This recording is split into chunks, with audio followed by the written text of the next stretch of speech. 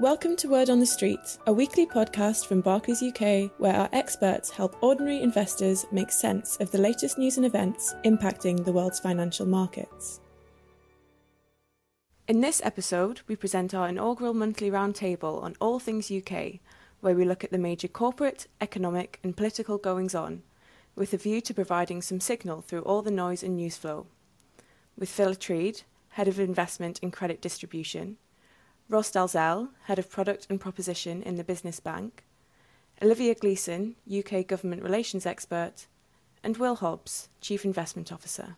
To find out about starting your investing journey with Barclays, visit barclays.co.uk/investments. Hello and welcome to another edition of Word on the Street. And this week we have an inaugural monthly roundtable on all things to do with the UK. I'm pleased to say that even as we find ourselves in the midst of some holiday season, I'm joined by a panel of some of our very best in-house experts. And it's great to have both of you back, Olivia and Ross. So for this format, we'll look to examine the major corporate, economic and political goings-on with a view to providing some signal through the abundance of headlines that is currently facing investors, the business community and, of course, anyone who's interested in our thoughts. But first of all, Will and Olivia, it would be helpful if you could maybe set the scene for us. The UK seems to some degree to be at the centre of attention at the moment with regards to the global outlook for the pandemic. And I think that's probably thanks to the advanced and rapid spread of the Delta strain here. So what's the latest, Will?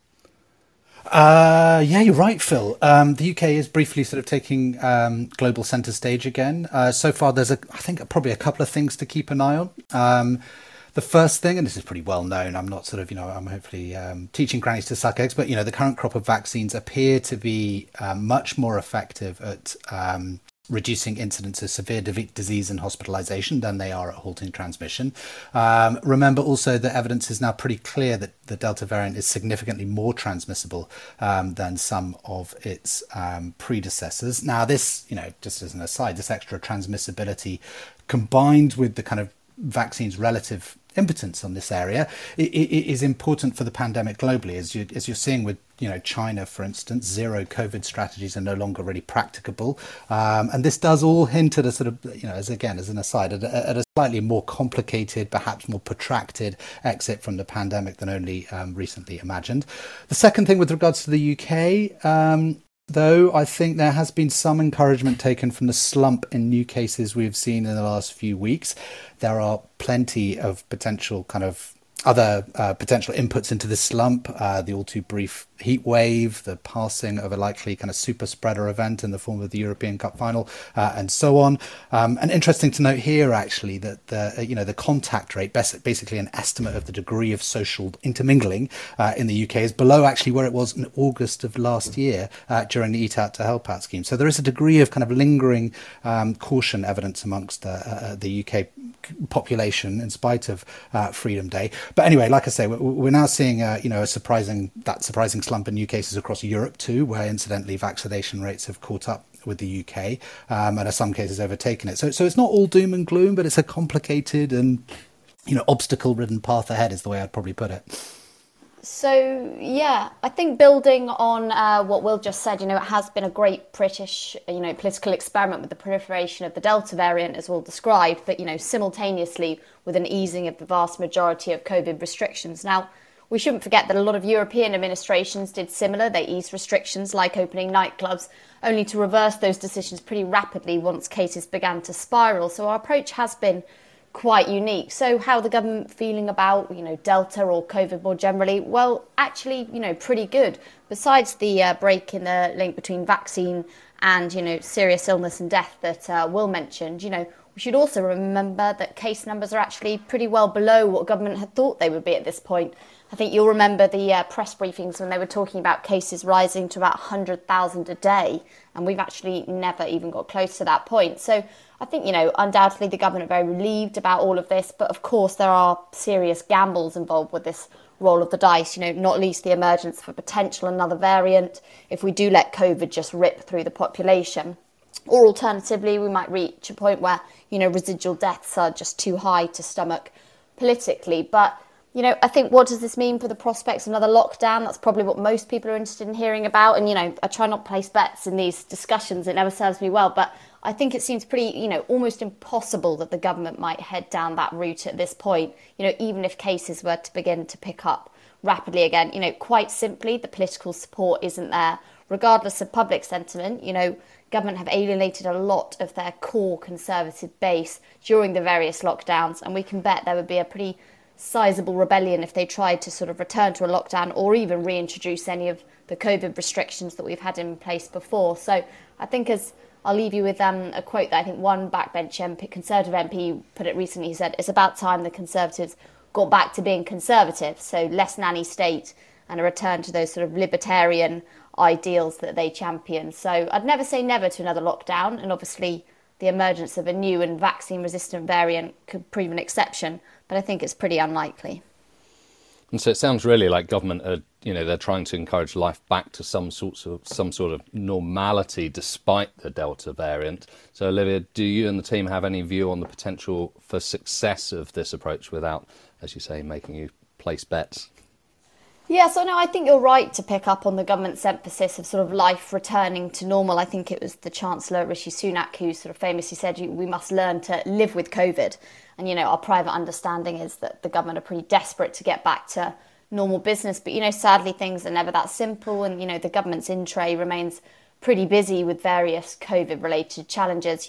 At the moment, we're seeing a big issue around return to work. There's growing government consensus. They want to see, return to offices in a relatively big way. And this is pretty critical for a number of local economies, not least London. But, that's rubbing up against employers who are adopting a slightly different approach or are perhaps more resistant given the residual risks of the Delta variant and perhaps incomplete vaccination status of their staff. And then travel restrictions, that's another thorn in the side of the idea that life can simply return to normal.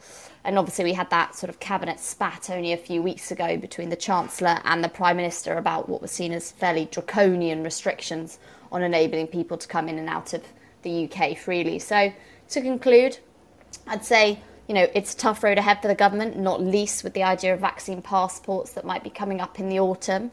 And we shouldn't, underestimate the unease amongst Conservative MPs and, in fact, more widely, the Lib Dems too, about the idea of passports infringing on civil liberties. So I think the government have a lot of work to do to return life to normal and get away with it, per se. But yeah, an interesting space to watch, I think, as the Delta variant hopefully subsides and government can crack on with other business.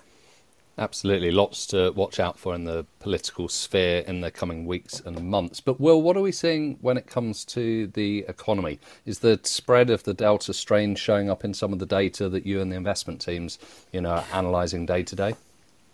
Yeah, I think the sort of strain is most apparent so far in how the split between online and offline consumption has evolved in the last few months. So as you know, this last crisis has been remarkable in many ways, and some other words besides. But however, the move from sort of offline to online consumption was one of the really striking aspects. And since the April reopenings in the UK, though, you've had some of that move retraced. So consumers have been going back out to the high street and shopping centres again. However, from late June till mid-July, this return to the high street started to reverse again, and that's perhaps indicative of some of the headlines on Delta and and the on-the-ground reality, growing in consumer consciousness again. It does chime a little bit with that, that contact data I just referred to as well. So, there's a sort of overarching, maybe a dampening effect, but it does feel like, economies around the world are sort of, the argument is that the economies are sort of adapting a little bit to be able to live with this a little bit.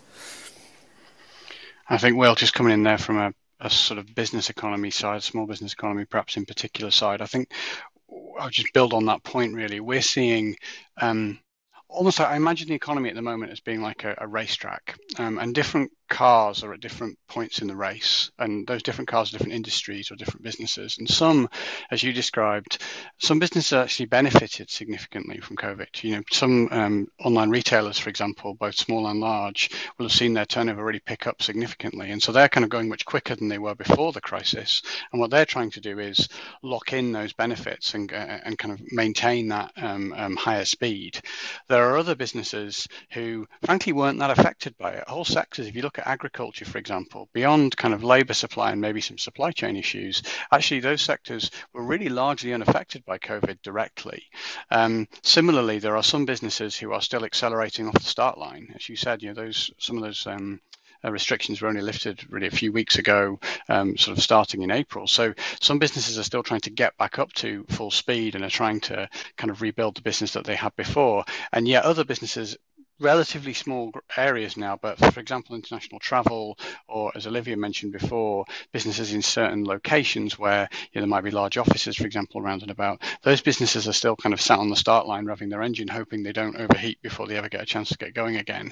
So you've got this kind of real patchwork across the economy at the moment, and that makes it quite challenging for individual business owners to work out what to do, but also obviously from your perspective, I guess you must be thinking about what that means in terms of investment strategy and which sectors are damaged for the short term and which are really recovering. Quite. And just following on from that, Ross, I mean, a couple of questions for you. Firstly, investors, could certainly be forgiven for concluding that the pandemic seems to have rewarded some of the already established, some of the more successful business stories that were already out there, especially, for instance, in technology. So firstly, does that tally with what you're seeing amongst some of our business customers? And then secondly, just moving on from that, I know you've also previously brought to our attention here on this podcast some of the remarkable stories of adaptability within our client base. So what characteristics define the winners, particularly if we choose to ignore some of the obvious advantages and disadvantages of operating in some particularly favourable industries? I think to your first question, obviously we can all see the headlines, we can all see what's happened to the share prices and the profitability of some of, for example, the big sort of global tech giants. So undoubtedly, if you already had a established footprint in a sector that's grown, that could give you a huge benefit, and that works all the way through the value chain from your big global kind of Googles and Apples right down to smaller businesses as well. So that's certainly true. What we have definitely seen, though, is your sort of second point, really. You have this huge variation in outcome, even in an individual sector. So if I take something like the restaurant sector, for example, clearly an area that's been kind of very heavily hit by COVID, kind of very badly harmed by it. But there are some kind of frankly brilliant management teams who've managed to find ways to navigate through that environment and actually come out of it at least as successful, if not more so than before. So for example, those who really successfully embraced home delivery, maybe home cooking kits, set up their own YouTube channel to teach people how to cook those kits, built their brand off the back of it, and have actually got a more profitable, more successful business afterwards. And so there are management teams, and we can see this, as I say, sector by sector, who've really just bucked the trend, just down to the skill and ingenuity of the team. If I just try and boil it down to a couple of behaviours, and clearly, there's no magic formula here, but there's a couple of behaviours that seem to stand out. So one is those business owners that were pretty decisive. That's definitely been a factor. Businesses have need to move quickly and decisively at all stages of the crisis, whether it was bringing their cost base down dramatically if they're in one of those hit sectors last spring, through to taking advantage of digital channels as they became available, or reopening really effectively. So that sort of decisiveness has definitely been a factor. And then that needs to be coupled with really a kind of mode of experimentation. So those businesses who have tried things, seen if it's worked, found creative ways to try things at low cost, see if it works. If it does, double down on it and do more of it. If it doesn't, back off and try something else. That combination of experimentation and decisiveness seems to be the kind of management behavior that's perhaps been rewarded regardless of sector. And I almost see that as kind of just a sign of a really healthy, vibrant, competitive economy. Businesses trying new things and innovating, and through that competition, kind of really creating that economic growth, which obviously we've all always want, but perhaps particularly has been needed in the last year or so. I can obviously back that up 100%. That's such a good point, and so interesting about the sort of successful skills in this crisis. But actually, just looking, this already, but backing it up statistically. So the IMF has done a lot of work on this in recent times, and they found decent evidence confirming your point that the pandemic has actually accelerated pre-existing trends in kind of industry concentration of the last few decades. Basically, many already successful companies, like you say, have had their sort of, competitive citadels further reinforced by the chaos of the last couple of years. Now, some of this, and I think the point that you make well there, is that some of this has to be, fitting reward for those businesses' past success and innovation, efficiency, or improved service. However, again, there are alarming signs that these now entrenched corporate beasts, and I'm talking about some of the big ones globally, face considerably less competition than they themselves helped generate in themselves when they entered the markets. And, to your point, Ross, I think, why this might be a problem. We have a hopefully very familiar trope, that of, future productivity and economic dynamism. And essentially, one of the sort of secrets,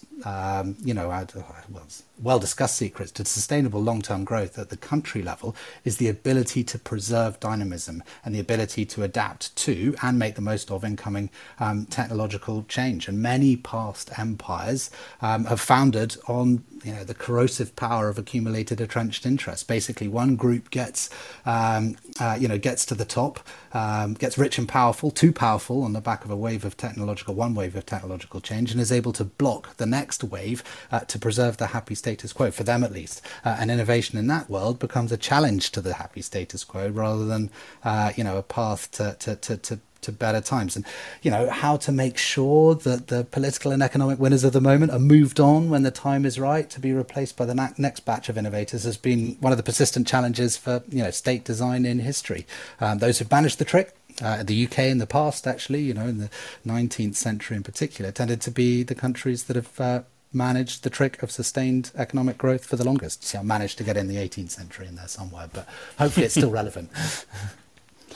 A very useful segue there, though, Will, to my next question. And a heads up, Olivia, I'll come to you first on this one. So we've seen, significant changes in how European authorities are certainly viewing and choosing to regulate. So particularly in the areas of data, the technology sector, and actually many of the other major battlegrounds that we've seen in recent years when it comes to some of the global competitive practices. So how do we see this evolving in the years ahead within the UK?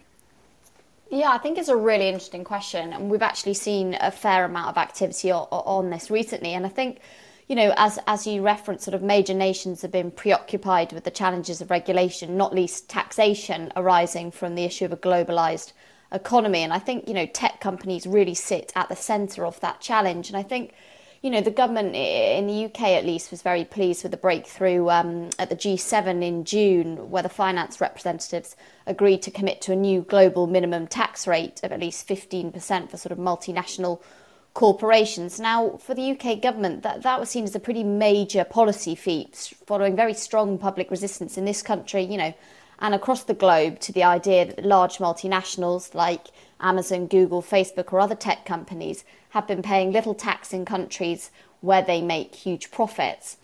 And actually, this particular agreement got the UK government out of a pretty tight spot, because previously they'd scrabbled around thinking how to regulate and tax fairly these types of companies. And I think we were looking at a proposed sort of digital services tax in the UK to capture these types of businesses, but that wasn't without its share of controversy. So I think that's just one flavour of the sort of impetus to look towards multinational agreements and across Europe to try tackle these very globalised issues. So I think we'll see more of that and less of an individual country approach to those types of issues. Yeah, I think just to give, as I say, the sort of UK and perhaps the small business sector view on that, I think everything Olivia's just said is correct. Obviously, there are lots of areas where taxation policy regulation has struggled to keep pace with the digitisation of the economy.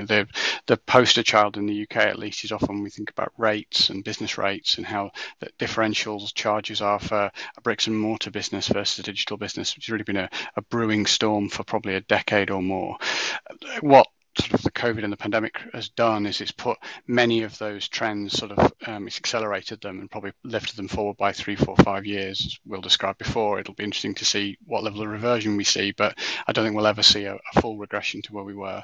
So therefore, those kind of problems that were already there in the economy, through whether it was regulation of given products or whether it was taxation, this has just amplified them. It's made those issues that were already bubbling away that much hotter, and I think it'll be interesting to watch over the coming years. Now, they won't be easy to solve, I should say, for again, a reason Will touched on earlier. You'll have entrenched interest. You'll have lots of businesses who are benefiting from that status quo who want to keep it the way it is, and so there's going to be a lot of conversation. But personal view, I think certainly if you talk to small business lobby groups, if you talk to small business owners, there's some things they want just to level things up, to make sure that they're competing on a level playing field, and they can compete squarely across the board, whether it's with large corporates or with other businesses in their sector. I think it's going to be a huge amount of pressure for that, a big conversation on that in the coming weeks and months.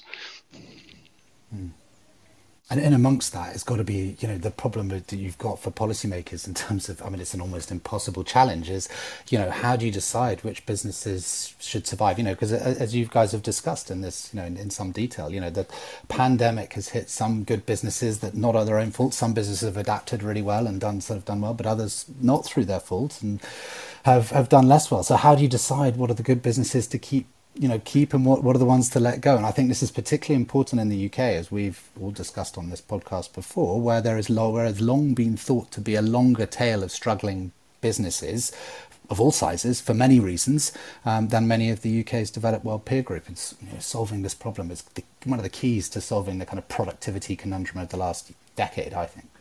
I think one of the things that's been on my mind recently sort of connects to this point, certainly to Will's point of which businesses you kind of save and which you don't. So if I go back to 2008 and that financial crisis, we obviously saw huge innovation in monetary policy then, particularly quantitative easing being used kind of at scale for the first time, at least in the West. And my view on that, and others much more informed people than me on this call, but the initial decision to do something like quantitative easing was taken with much more reticence and we were much more uncertain about it than once we'd done it once. Once that genie was out of the bottle, we're much more willing to use QE with less provocation than we had been willing to previously. And I think what's interesting with this crisis is there's been unbelievable government intervention into the economy, whether you look at small business and large corporate credit in things like the bounce back loans and the COVID business interruption loans, whether you look at the labour market with the furlough scheme, or whether you look at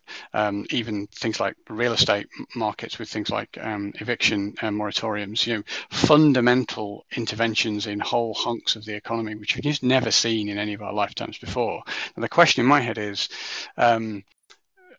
now we've done it once, we'll be more willing to do it again. Maybe not, I don't know. But I think as a banker, I'm thinking about how does that shift the risk in the economy? How's that going to shift how different sectors play out and what business owners are thinking and feeling? And I know, obviously, Will, your team, it'll be a factor in how you're thinking about kind of how things play out as well. But I think it's a fundamental shift that no one can predict at this point, but we're going to want to watch in the coming, I guess, weeks and months and years probably. I totally agree. It's going to be difficult to unlearn the fact that we have, in this crisis, worked out that we can actually prevent most citizens from experiencing recessions, the worst bits of recessions. In the US, average income went up during the recession. So I agree. And I think, we will find out in time what this all means. But it is, the crisis toolkit is very different now to what it was, decades ago. I think a lot better personally, but other people, there will be unintended consequences. Food for thought there from both of you, and I'm sure there's lots more to discuss in future podcasts. But Will, just for completeness, what are your thoughts for investors regarding an approach to UK assets from an investment standpoint? Are there any closing remarks you'd like to highlight to our listeners? Nothing too shocking. Generally we think that the UK assets should form quite a small part of a diversified mix of assets. We recommend that global exposure. And the way I would put it is, if you're restricting yourself to UK investments only, it's a little like restricting yourself strictly to British original cuisine only. Lancashire hot pot is a treat, of course. But what about a delicious curry, or the wonders of what happens to chicken when you stick it in a deep fat fryer? You're missing out. So I think the point from us is always, look beyond these shores. At the moment, the UK assets have been enjoying a little bit more time in the sun this year, as you know. But they are sort of offering UK-only assets, offer just a slice of what you can access globally. And I think that's the point to always take away. Interesting insights into your diet there, Will, but thank you very much. I'm just longing for it, mate. I haven't been allowed a deep fried chicken since I've been living with my wife and she has sight over what I eat. So yeah, it's a problem. Right, looking forward to getting back into the office then. But thank you, thank you, Ross and Olivia, for joining us once again. Looking forward to having you back in the future. And of course, thank you to our listeners for joining us as well. We hope you enjoyed this new format, and as always, feedback is welcome. Hopefully the next few days bring us all some brighter summer weather, and we'll be back next week with a focus on healthcare innovation, actually, and a special guest from BlackRock as well. We're going to be continuing the ongoing investing for innovation debate. All investments can fall as well as rise in value, and their past performance is not a reliable indicator of future performance. This podcast is not a personal investment recommendation.